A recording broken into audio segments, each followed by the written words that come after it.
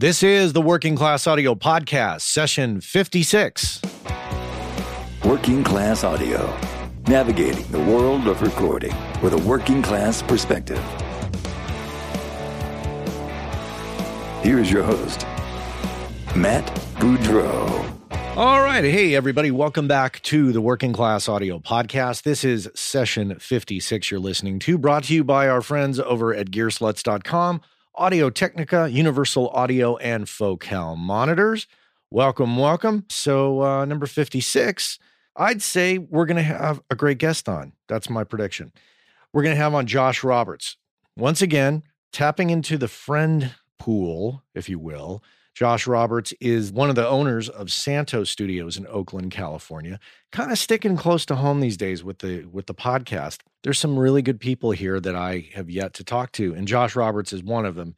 Yeah, Josh Roberts coming up. We'll be over at Santo Studios for the interview. That's coming up. Now, of course, NAMM is coming up, and speaking of our sponsors and everything that's going on, NAMM is taking place, let's see, it's taking place January 21st through January 24th, and I will be there. I'll make it official now. Thursday, I will be at the Focal booth interviewing Mr. Jim Scott. And if you don't know who Jim Scott is, I'm just sitting here staring in amazement at this guy's body of work. Jim has worked with the Dixie Chicks, Tom Petty, Sting, the Rolling Stones, Roger Daltrey, Crowded House, Seven Worlds Collide, Red Hot Chili Peppers, and the list goes on and on and on and on. Yeah, you might have seen Jim in the Sound City movie with Dave Grohl and the Foo Fighters. So come on by the Focal booth. Looks like right now the time is 2 p.m. Once again, I will confirm and I will put it on the website. So if you have any question, just go to the website and I will make a post there and you will see that. So yeah, come by. There'll be a live audience. We can see each other. It'll be about an hour. So, the conversation will be quick and I'm sure that time will just fly by, unfortunately. And, it's very easy to get going on a great conversation with somebody like Jim Scott. So I look forward to it. So yeah, come on by at the Focal booth when I am at NAMM and we do the thing at the Focal booth with Jim. If you miss it, no big deal. I'll be floating around to the different booths. I'll be over at the Universal Audio booth and I'll be at the Audio-Technica booth. I'll be floating around all those different booths. And if you want to come up and say hi and you're like, oh, is he going to freak out if I go and say hi? I'm not. Just come on up and pat me on the shoulder and go, hey, Matt, I'm so-and-so, blah, blah, blah. So I love to meet the listeners. That really, really that's pretty cool. I got to say, when I go to these different towns and I have coffee with different people and talk about the show and talk about what they're doing, I don't know. I feed off of the stories and the information that all of you out there have about your own personal recording experiences. So it's really good for me. So, yeah, there we go. Want to make sure and mention, speaking of Universal Audio, they are having and I got to go over to their website. I haven't committed it all to memory, but I know that they have a new deal going on that I want to tell you about. I'm going to tell you about it right now. Here we go. Look, see, I click on the link. I take a sip of coffee. And there it is. You buy a UAD2 Octo Accelerator and you get an API, Studer, and Manley plugins. You get API, Studer, and Manley plugins for free. Deal's good for the next 3 months. So, well, it's good until March 31st, depending on when you're listening to this. March 31st, 2016. So I don't want to mislead you there. If you go over to the UA website, there's a little, what am I trying to say? There's a little link there that you click on, and that'll take you over to a page. It'll tell you all about it. If you already own those plugins, there's no big deal. They'll just give you a single-use coupon of equal value to the plugins you already own at the product registration. So very, very low hassle situation. You just buy the stuff, and there you are. You're all set up with your free plugins from UA. So not much is going on except that. Just planning on NAMM, and I can't wait to meet a bunch of people that listen to the show and hang out, see new products. Very exciting. Very exciting. So, hey, let's just get into it here with Mr. Josh Roberts over at Santo Studios here on the Working Class Audio Podcast. Awesome, dude. Thanks for being here. Hi, Matt. So we're here at Santo Studios with Josh Roberts. Hello. And Josh and I have known each other since what, 94, 93? Yep, early 90s for sure. And we originally met because you were road managing and doing front of house for a band I was in at the time called 7 Day Diary. Yep. Let's talk about where we're at right now. Santo Studios. Tell me about that. Well, Santo came about, it was pretty roundabout. I've actually been involved in a couple of different studios with Matt in the past. One of those was winding down in San Francisco, which was Broken Radio, and that was a beautiful room. And as that was winding down, I took my pile of gear, which is this Trident that I bought in the early 90s. I think I bought it in 95, actually. And my 2-inch tape machine, and I put the stuff in the basement. And I was like, still doing some work here and there at other people's places. I was kind of cleaning out my 2-inch tape stock. I gave everybody some notice and had a few hundred reels of 2-inch tapes. And so I took a bunch of stuff down to Urban Ore to donate. And there was a fella there, and he said, have you done this before? And I said, yeah, I brought a load in the other day, and I've been waiting to hear back from people to make sure that I don't give away any tapes that anybody still needs. And he said, well, you got a studio? And I said, well, I work in studios, but I don't right now. And he said, well, I got a studio. And so it begins again. And I said, so what kind of recording medium you got there? And he said, well, it's not really entirely clear. And I was like, oh, well, I got a 2-inch machine that works pretty good. Why don't I come see your place? That was Santo in the first incarnation, which was about a mile from here. It's more downtown Oakland. So I met Christopher within a really short amount of time. We threw our lot in together and became partners. He's a really solid guy. I can't say enough about how happy I am with the layout of where we're at now. So what happened with the progression of that place was I came in. Christopher's a novice engineer, but he's been in a lot of bands over the last 20 years, made a lot of records, and has fantastic ears. So I kind of came in and upped the engineering capabilities of the studio, built a patch bay, stuffed my 2-inch machine in there, stuffed the Trident in there. It was a small, fairly limited room. It was like an old construction business, and it was their warehouse. And it was a long rectangle with a control room at one end. And it was fine. We made it sound pretty good, actually. Sort of out of the blue, the people who owned that building showed up one day and said, well, there's been this thing that's been floating for like 20 years, and it's like a 2% chance of ever happening. The city of Oakland bought our block to raise everything there and build low-income senior housing. And I couldn't really complain about that because I was like, well, that's rad. Oakland needs that. Yeah. But they booted us. So we got 90 days. The city has a relocation program for businesses, so they cut us a modest check, which got us into this building. It got us a lease signed. We've got a 5-year lease here. And then we started working. It turned out that we had to completely gut the building. We didn't realize that when we we were basically in a panic because we had nowhere to go. And it was down to the final days of like, can we bother to make this happen or not? We were considering just chopping up the check and putting it in our pocket and calling it a day and putting the gear back in the basement kind of thing. But then we found this spot, and it was an auto shop, and it was really, really funky. We had to completely renovate the whole building. Everything in here, this was an empty room. I mean, we made it an empty room after we demoed it. We had some help from a construction expert who really put a lot of sweat and made this place go, a guy named Paul Frank, really good friend. Without him, we never would have made it. But none of us are construction crew guys. So we built all this stuff, but it's not really half-assed, but we're not construction pros. So when it comes time to build a wall with all the proper standoffs and all the sound isolation and all that, there I am on YouTube. The rest of the country. How do you do it with a resilient channel wall with a XYZ? Right. So it took us a long time. It was slow to build this place. Just kind of going back to the Oakland thing and then buying you out, a relocation program for businesses. Did you have to be a legitimate business? We did not. We did not. We did not have a business license at that time in that business. It was a sort of flying under the radar and let's get in and get up and running and see how it goes, and then we'll see what develops. We were renting it out part-time as a rehearsal studio to help cover the rent, just kind of making it happen. We made a few records there. Well, to mixed results. That room was nowhere near as nice as this room as far as sounds. We wondered for a minute, and then we went through the just reams of paperwork for all the guidelines of all the things that you have to do to qualify for some relocation funding. Something that the city of Oakland has that's really cool is they have an office and a dude and his secretary who advocate for businesses. He takes a very small cut out of whatever settlement the city hands over, so he makes money off of doing it, but he's an expert at knowing the details that are required. So we had a meeting with him. He said, yeah, you guys are not really that traditional because your, chain of receipts is not going back 10 years and you don't work with a trucking company or something where you have regular bookkeeping. You guys are a little bit out of the norm, but I'm going to make this work for you. He really liked us personally.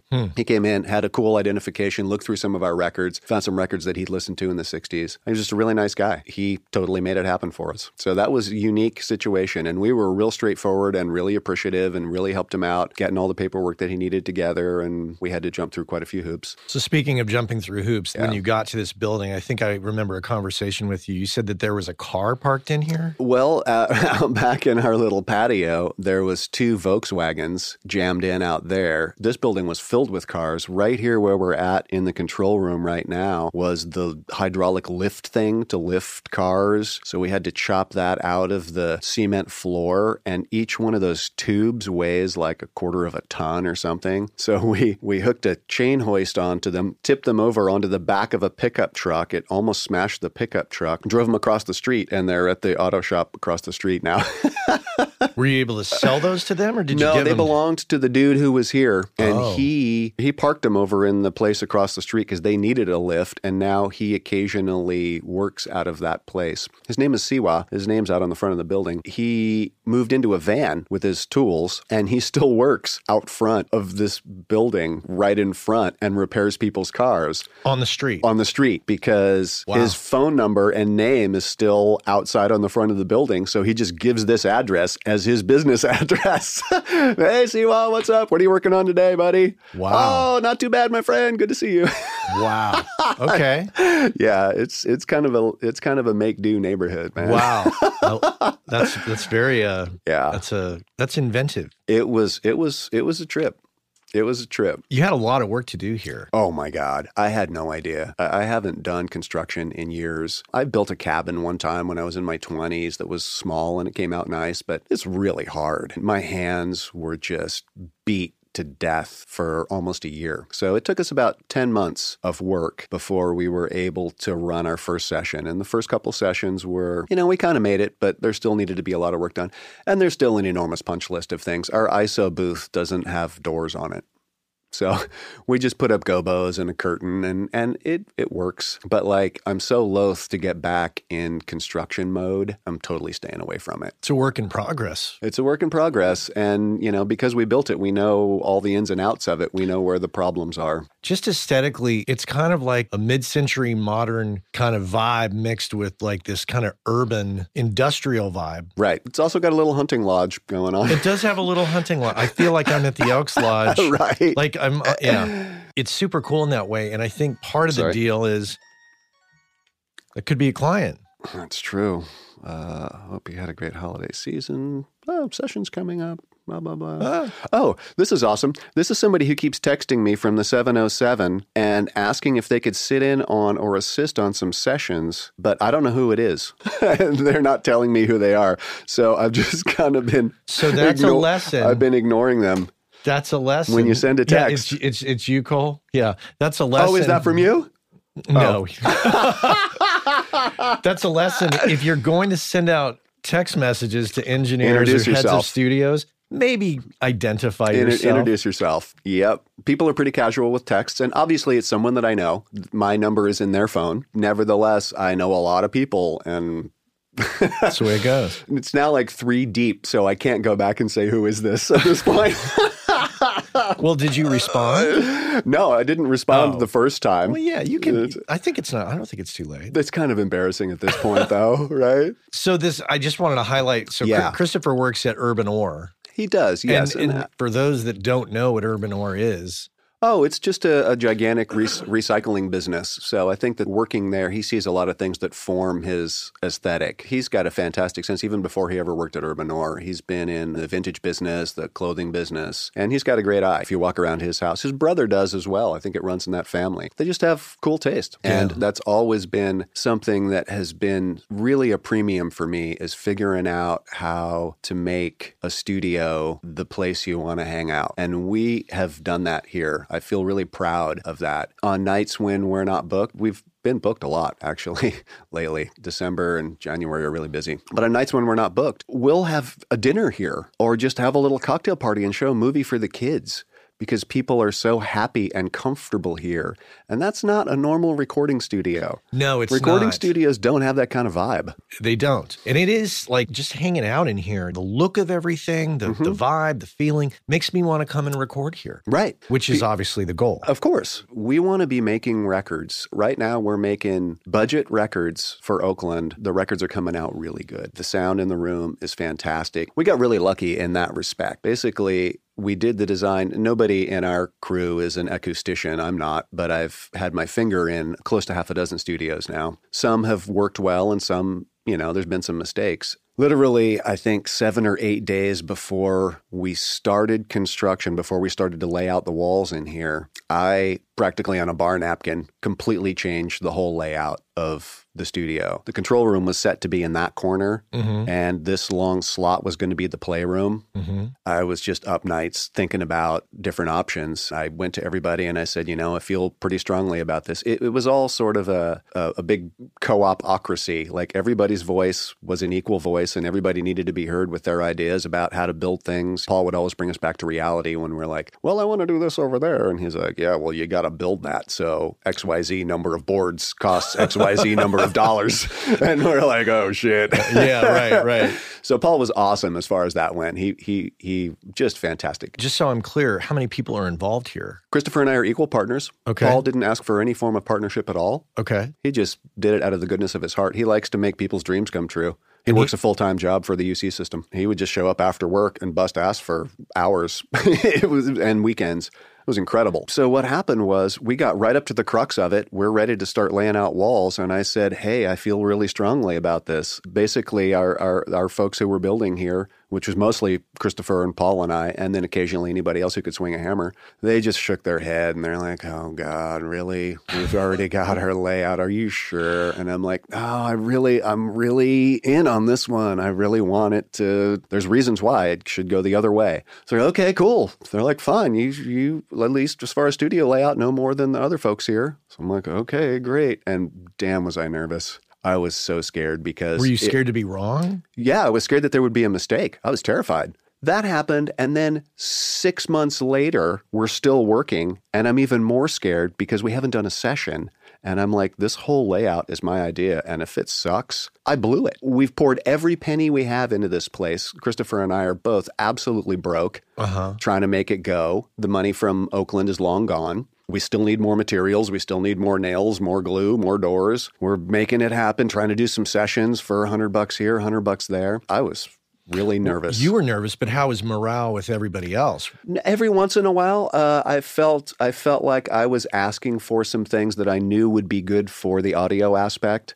That as far as builders, Paul was like, geez, do we really have to make the floor in the control room a foot deep? And I'm like, well, it's an elevated control room. It can't have any resonance. We really do. So we worked for a month on the floor of this room, and it sounds fantastic in here. So again, I don't really know what the actual math is for doing this stuff. I just went like, well, it's got to be really thick and really heavy, So there's 1-inch ply, and there's so much wood. It literally is, I think, 14 and a half inches thick. And so the people who are building are like, Jesus, dude, we've worked on this floor for a month. Isn't it solid enough? And I'm like, no, we got to get under there and put some more cross bracing in because I feel like when you jump up and down, there's resonance. So, there was that aspect of me saying, I'm really going to push to get these things that I feel are important. And we made it through, and everybody were absolute troopers. They trusted in when I would say something is important. They said, okay, well, we'll do it. And we built this floor for a month, and everybody was tired of this floor. But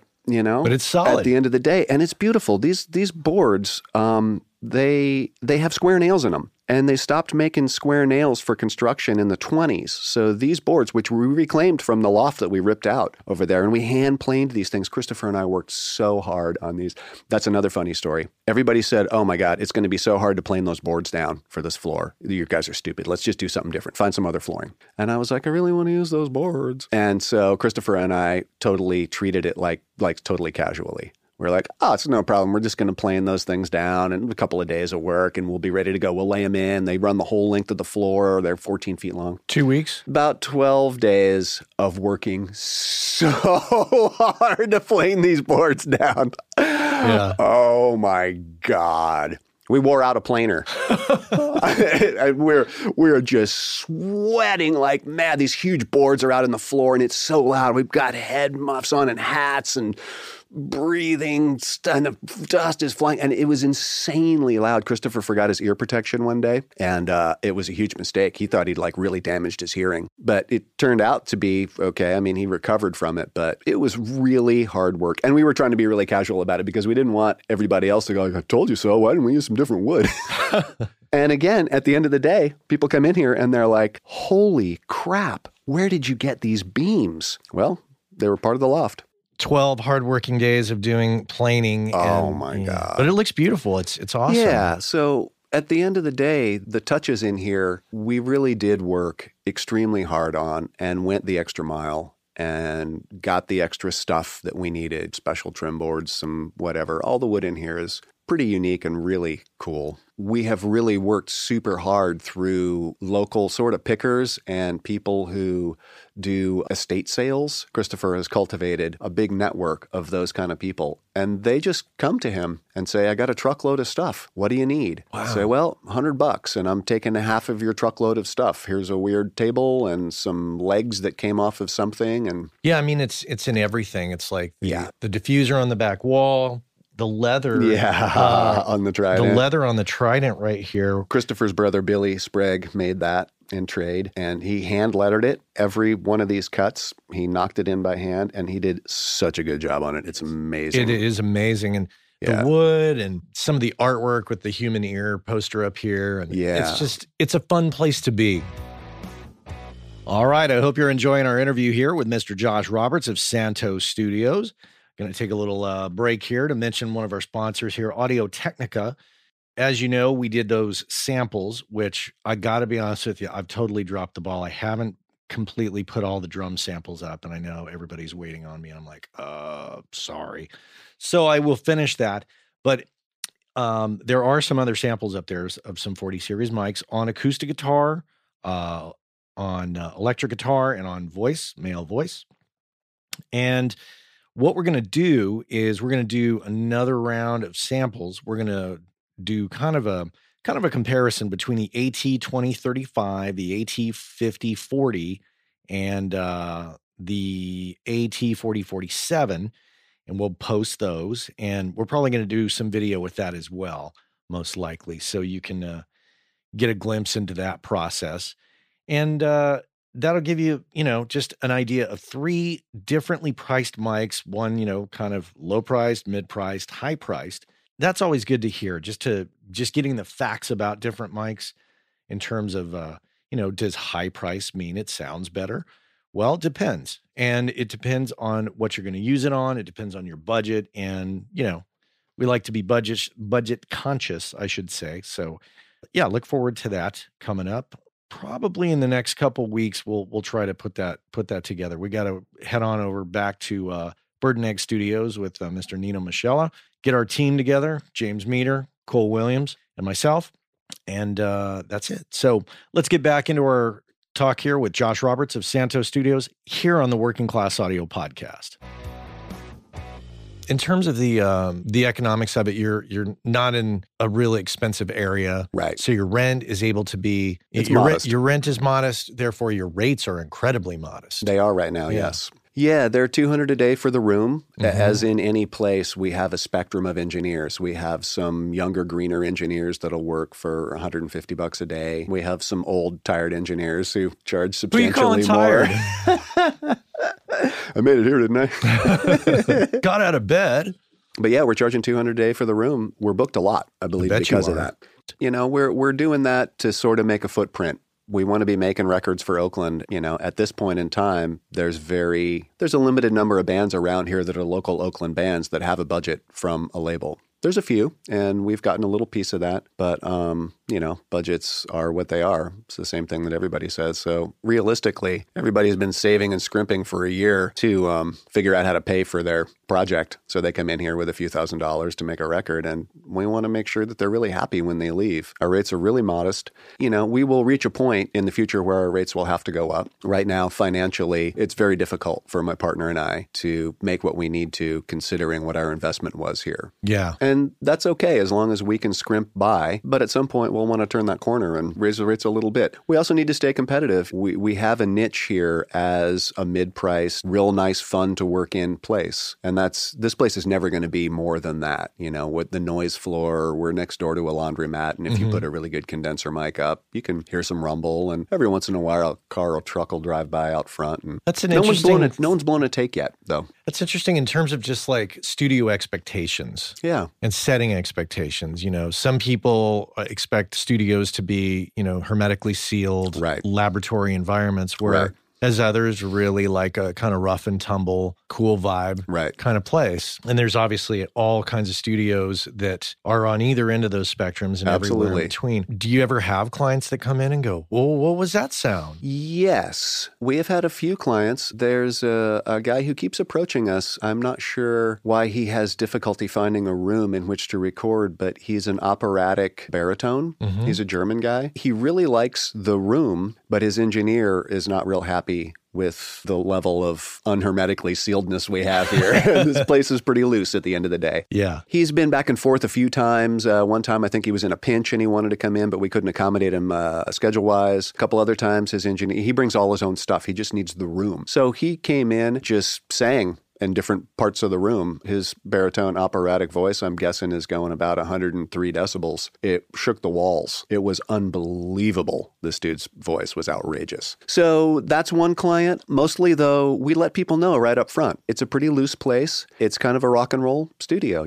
Basically, the noise floor, if there's any amplified instrument at all, whether even if it's a direct bass or whatever, the noise floor of some type of pickup or amplification more than squashes everything. Basically, nobody has even commented about any of those issues of the fact that you can stand in the playroom and if it's real quiet, you can hear some stuff. Sure. We had Carl Derfler, a really experienced local engineer, in a couple of weeks ago, actually just before Christmas. When he called to do a little pre-pro phone conversation, I just said, it's a pretty loose place. Don't expect double doors on the control rooms that are magnetic and hermetically sealed. He came in with such a good attitude about it, and he just said, this is the kind of place to make great records. This is fun, a fun place to work. It's super modestly priced. And he's like, I love this type of stuff. And this is Carl, who's worked with Tom Waits and Dave Matthews. I mean, his resume is off the charts. Yeah. He has consistently made 5 or 6 outstanding records every year going back 30 years. It's frustrating on one level that studios, price-wise, have to stay priced at prices that really do not keep up with inflation and cost of living, really. It's all kind of out of whack, but then again, it kind of gives you an opportunity to be a little loose where you can afford to be and still attract clients. And still do a professional job. Right. Yeah, it's hard. I struggle with that conversation, as I'm sure you do. It's a highly detailed and really complex job that you do as an engineer. There's so much going on when you're running a session with 20, 25 open mics.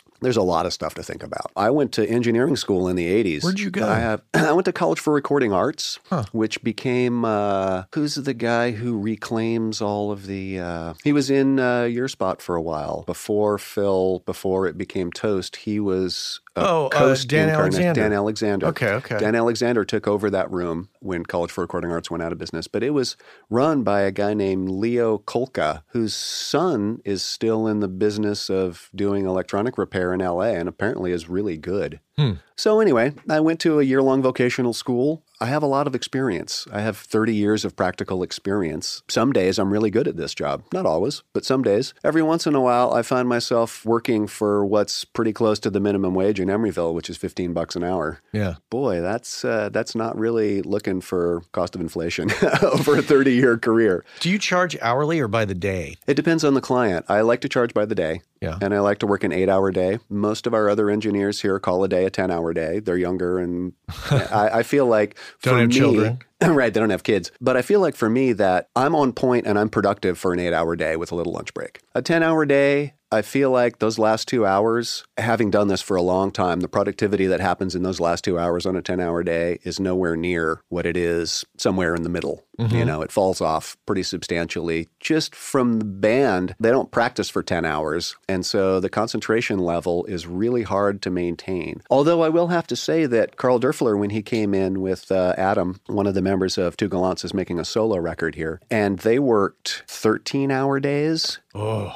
And they were on point. wow. They were highly on point. If somebody had a minute when someone else was doing an overdub, that person was over here looking at charts and practicing a part for the next thing. Absolutely. He just ran a flawless session. I was really impressed. And they put in long hours. We came to tear down his session at 10:30 on the last day of their booking, and they were still recording, and we sat around for about 45 minutes while they finished up a piano piece till, close to 11:30 at night. And then we tore everything down, and it was a big teardown. So we were out here pretty late. Do you think his session ran on point because of his leadership? Both. Or because of the band? And the band's professionalism and focus. Okay. Not all bands have that focus. They don't have that capacity. And not all engineers have that leadership quality. Right. Carl was just, he was an inspiration. He's been at it a long time, and he was just so positive, just amazing. Mm-hmm. And that's an interesting thing. I see that in a lot of engineers, younger engineers, especially in the live sound world, which I also have a bunch of That's experience. how we met, right. Yeah. There's an aspect about sort of having a shitty attitude or having a I'm too cool for this kind of attitude, as opposed to a really like, let's get in there and get the work done and make sure everybody is cool and happy with the product,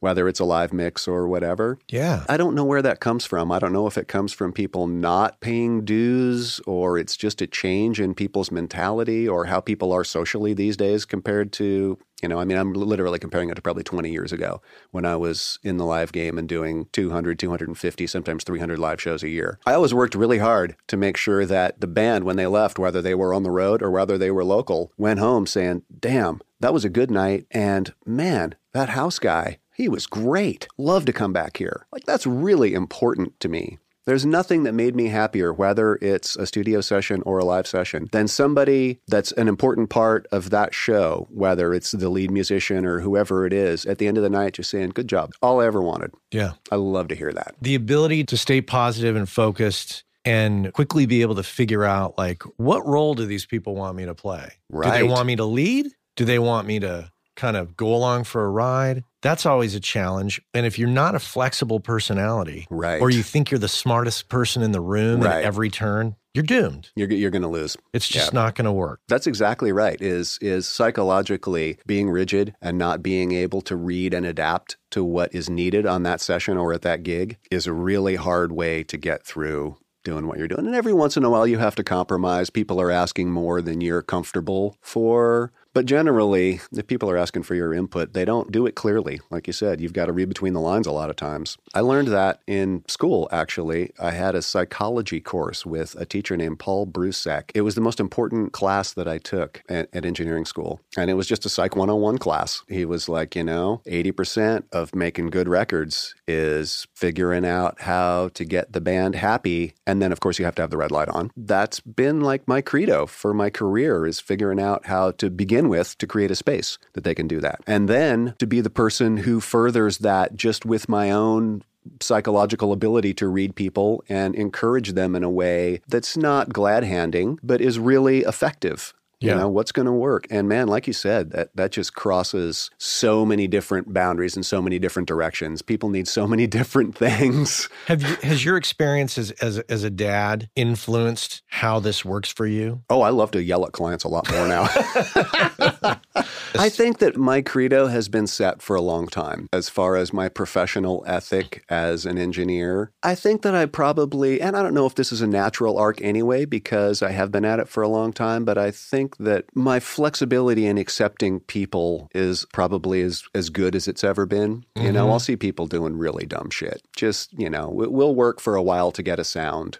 It's a great example. Drummers are the perfect case in point. It's a really common thing. We will work. Sometimes I have no idea where it comes from, with some drummers, whether it's a sense of insecurity or a sense of whatever it may be. But we'll work really hard to get a particular tone on a drum. Tune it, work it, change it, shift mics, move mics, measure your overheads, check for phase correlation, all the stuff that you do to try to get a good drum sound. And then you'll get right there, and right before the take, you'll hear drum keys rattling, and there you go. There went all the work that the whole room, the whole band is concentrating with you, and the engineer is working with you to get to that point. And then just as like this weird tick, just like, well, I just need to tighten the snare on the side over here a little bit. And I'm like, why? And not to single out drummers, people do that with guitar tone, any number of things. Singers will be in the middle of a vocal session and will be doing great. They'll come and they'll have some tea and some honey and they'll do their warm-ups. We'll work for a few hours. We'll take a lunch break. They go eat 4 pieces of pizza and the session's over. You can't eat pizza in the middle of a vocal session. It just doesn't work. Their voice is completely different. They're all phlegmy. Why would you do that? I think I'm more accepting of people. You know, they do it for any number of reasons and nobody's doing any of that crap on purpose. Mm-hmm. It's just, you know, sometimes a lack of awareness, sometimes inexperience, sometimes it's just a mechanism. I did a session with a band called Snail in the early 90s. Interestingly, Snail has come back around and is getting some really good reviews for the records that they have continued to make without me. They're making them in LA, and I think their bass player's engineering their stuff now, a guy named Matt Lynch. And he's great. Their drummer had OCD. And so we're doing a session and we need the drummer there at a certain time. I can't remember the exact story, but I think he couldn't get his keys. He had a mechanism for his keys. He needed to pick them up and put them in his pocket in a certain way. So he was hours late to the session, hours late. We had to move on and do others. We had to rearrange the whole day. It was because he was standing at his front door, putting down his keys and picking them up and putting them in his pocket in order to feel great to walk out the door to get to the session. And he was wildly late. At the time, I was like, dude, are you serious? And now I'm like, I totally get it, buddy. I hear you, you know? Yeah. If that's what you need to feel good when you walk out the door to go play a session, which is hard work, more power to you, man. Just give us a call. So do you think that is a result of being a dad and kind of seeing somebody stumble and grow and figure their shit out? I do. I think that there's an aspect about just having to let things be okay that in the past I've been less patient with. I mean, I don't call people out for that type of thing. And the session went fine and nobody said a thing about it. You know, he explained what was happening and we're, okay, cool, man, it's time to work. I wouldn't pinpoint it and give people a rough ride about it in the past. There's no need to do that. But these days, I think I'm just more accepting of however people need to get where they need to get to be in the right place to come make a record. It's hard. People have expectations. A whole band has been putting money in a cookie jar for a year and everybody's pitched in. Everybody puts in a couple of grand. And it's hard for people to save up a couple of grand to make a record, you know? And then they get here and it may not be going the way that they want it to. You know, the room, once they hear everything mic'd up, might sound different than their rehearsal space did. I mean, I've literally had rhythm sections going like, dude, the bass line is not working with the kick drum now that I can finally hear it. And they're like, I've played it that way for 4 years. What are you talking about? It's funny. It's almost like saving up for a vacation and then you get there and you're like, Or you get there and you're sick. You're sick, or the hotel room is not what you expected.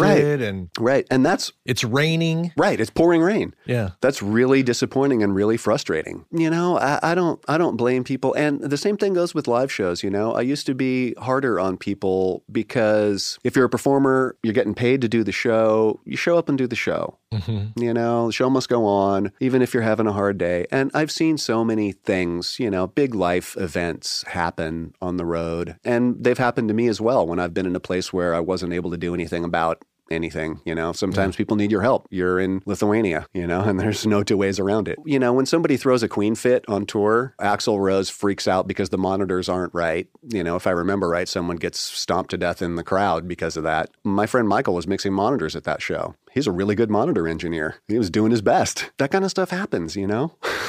Yeah, you do have a lot of experience on the road. That live sound experience mixed with studio experience, definitely those two, as we've learned through the course of the podcast, just in my experience of talking to other engineers, I don't do live sound.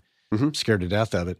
Those two worlds can really complement one another and teach you about not only about different personalities and how to handle people, but also it really kind of informs you about what happens in the studio and what happens on the road and how the two can complement one another. You're not so much of a live sound guy these days. Is that right? Nope. You're a single dad. Mm-hmm. Our boys went to preschool together. They did, yeah. Which is super cool. And you have an amazing, amazing son. He's a good kid so far. Mine's been good so far too. Yeah. We'll see how that goes. Yeah, we'll see how it goes. I always like to ask about work-life balance, and you talked about working an 8-hour day, being on point. Yeah. We know how unpredictable this world can be, Mm-hmm. and financially, personally, how long sessions can go, Right. people not paying you, Right. all of that. What's your takeaway from all of it? How do you handle it? How do you keep it so that your personal world with your son is solid with all the craziness that can happen in this world, Right. in this recording world? Live shows inherently have strict guidelines time-wise. If the band needs to be done at 11:30, they generally need to be done by about 11:30. They might go a little longer, but then, it's going to take an hour and a half to tear down. So even though you run long hours doing live sound, it's fairly set. You can say that looks like a 15-hour day, and barring some really strange unforeseen thing, it's generally around a 15-hour day. In the studio, you and every other engineer know that there is never enough time. An 8-hour session can always be a 10-hour session ad infinitum. That goes on forever. Mm-hmm. A mastering session, there's never enough time. It always goes a little extra. Just need one more thing. Or you go right up to when you're, 6 o'clock or whenever you need to walk out the door, and then you need to burn some refs or whatever it is. That never changes in the studio. I have to find a way to just value myself and my time with my son and really be clear about it. Because if you're a person who can always say, sure, I'll stick around for a quick minute to do that one last thing for you, or it'll only take 20 minutes to whatever it is, I just have to say no to that. I have to say, here we are at 10 o'clock this morning. I got to leave at 7:30, and that means I'm out the door at 7:30. And then everybody will always say, well, can you go till 8? Can we do this one little thing? I say, no, told you this morning. I'm out the door at 7:30. So even though stuff is not done and we wanted to get more done, I don't know that there's been very many sessions that I've been on where we're wildly more productive than we had imagined. So we're like, oh, shit, we got an extra day. There's a major quote right there. Right. That's a pretty rare session.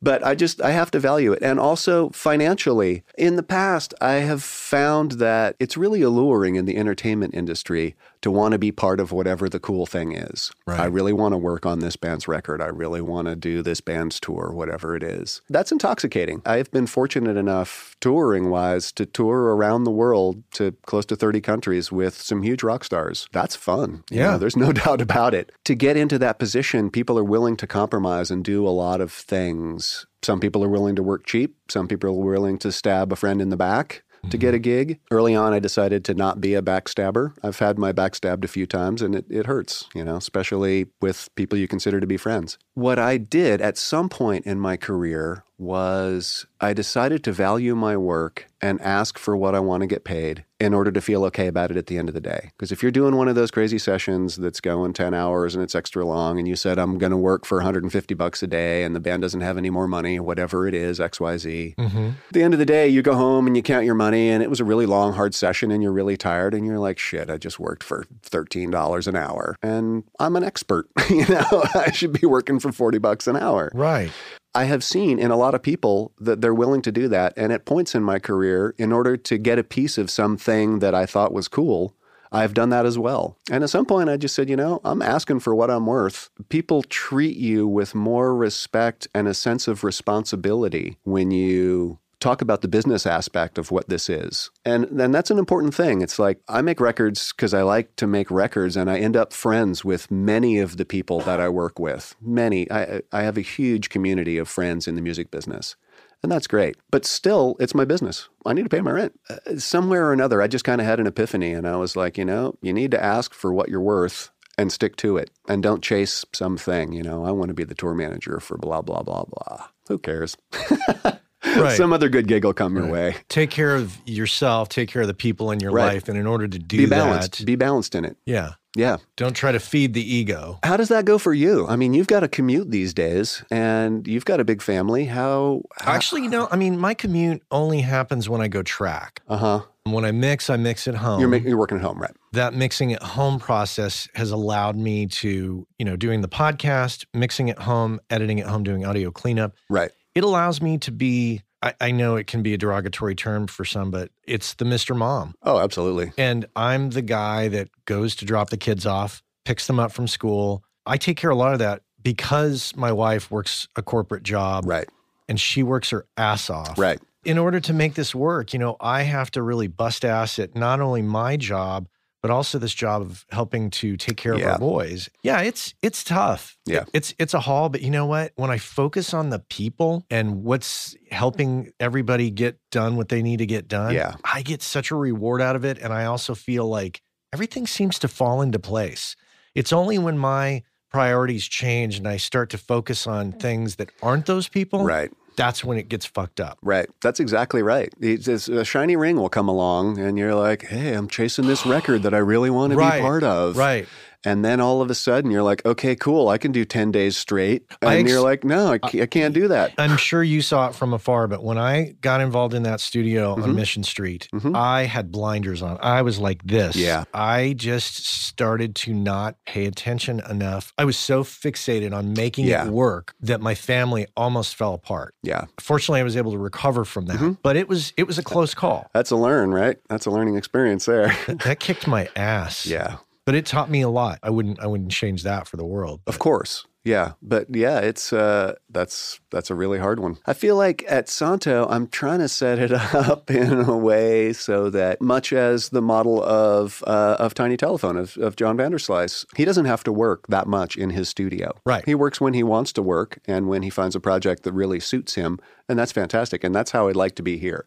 I right now definitely have to work pretty much anything that comes through the door so that I can make my rent. I would like to, down the road, make a couple of records a year and make some money on the studio. I feel like I've invested enough into the studio that that's a fair thing to ask. I don't need to be the one who's here working 50, 60 hours a week all the time, as many engineers who own their own places do. They're the one person who runs the show and they work their asses off. I'm hoping that that doesn't become what I get here. I'm hoping to pay a little rent and work not necessarily when I want, but less than a really full-time job. That's what I'm hoping for.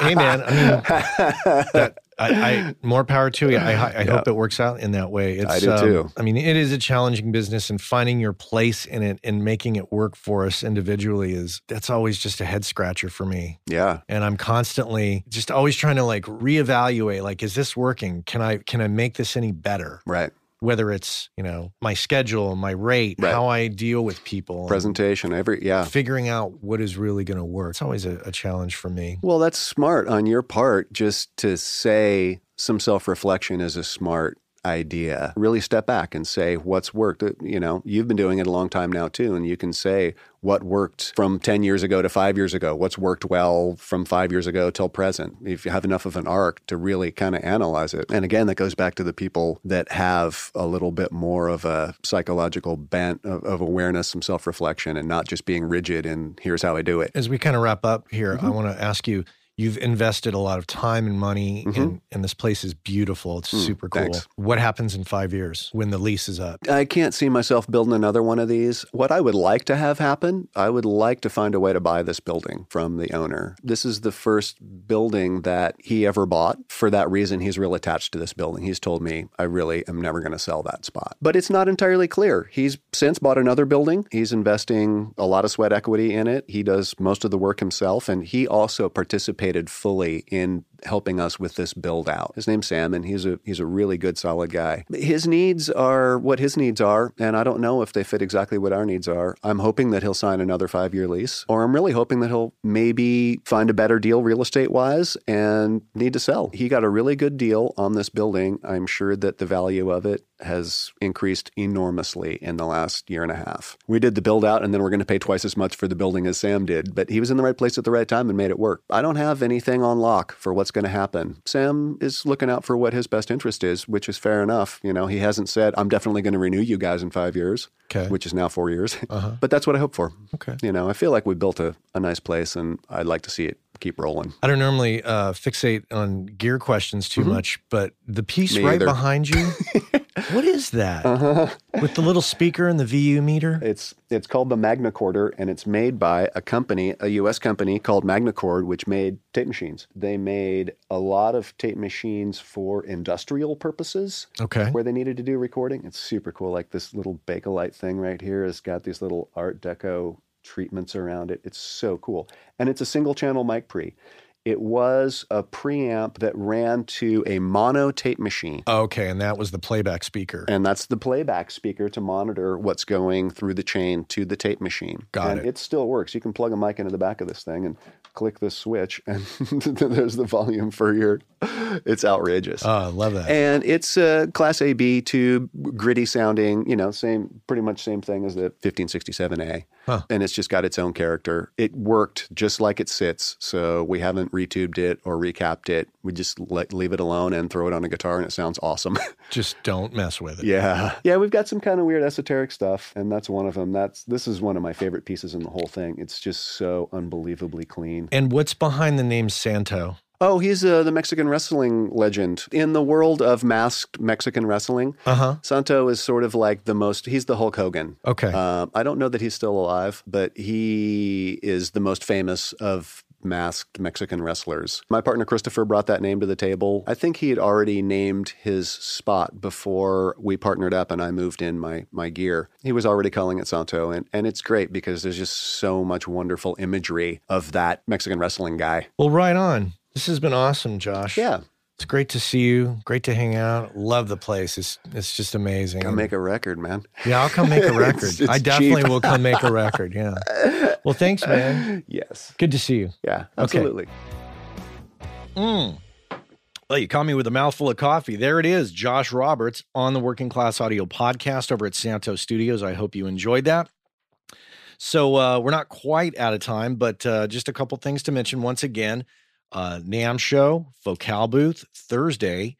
That is on the 21st. And you want to come by and see me interview Mr. Jim Scott, who's got just an incredible resume. So I'll be there. And I think that'll be a load of fun. Let's see what else. Couple favors to ask. Spread the word. We really appreciate that when people come and discover the podcast and the YouTube channel now. So spread the word. Tell your friends to like us on Facebook. Go on Twitter and follow us. And come on over, like us, subscribe, do all that social media stuff that really helps spread the word about the show. And we'd really appreciate that. So that said, we are out of time, and I have to get going here. But just want to make sure that you know that our music is provided by Cliff Truesdale, and our voiceover at the beginning, that is Mr. Chuck Smith. Cole Williams is helping us out with social media and some back-end audio support. We've got to thank our sponsors, Gearsluts.com, Audio-Technica, Universal Audio, and Focal Monitors. And as usual, want to thank you. That's it. Take care. Hey, I know many of you are aware of this, but for those of you that aren't aware, Working Class Audio sponsors the forum over at gearspace.com called Audio Life. And quite simply put, it's a place where audio professionals can go to talk with other audio professionals about things other than audio gear, including life hacks, work-life balance, health and hearing loss. If you want to talk with other audio professionals who can identify with what your lifestyle is like, and how it relates to things going on in the world outside of audio, this is a great place to go and check out. So head on over to gearspace.com, check out Audio Life, many of the same topics that we discuss here on the show on gearspace.com. So check that out.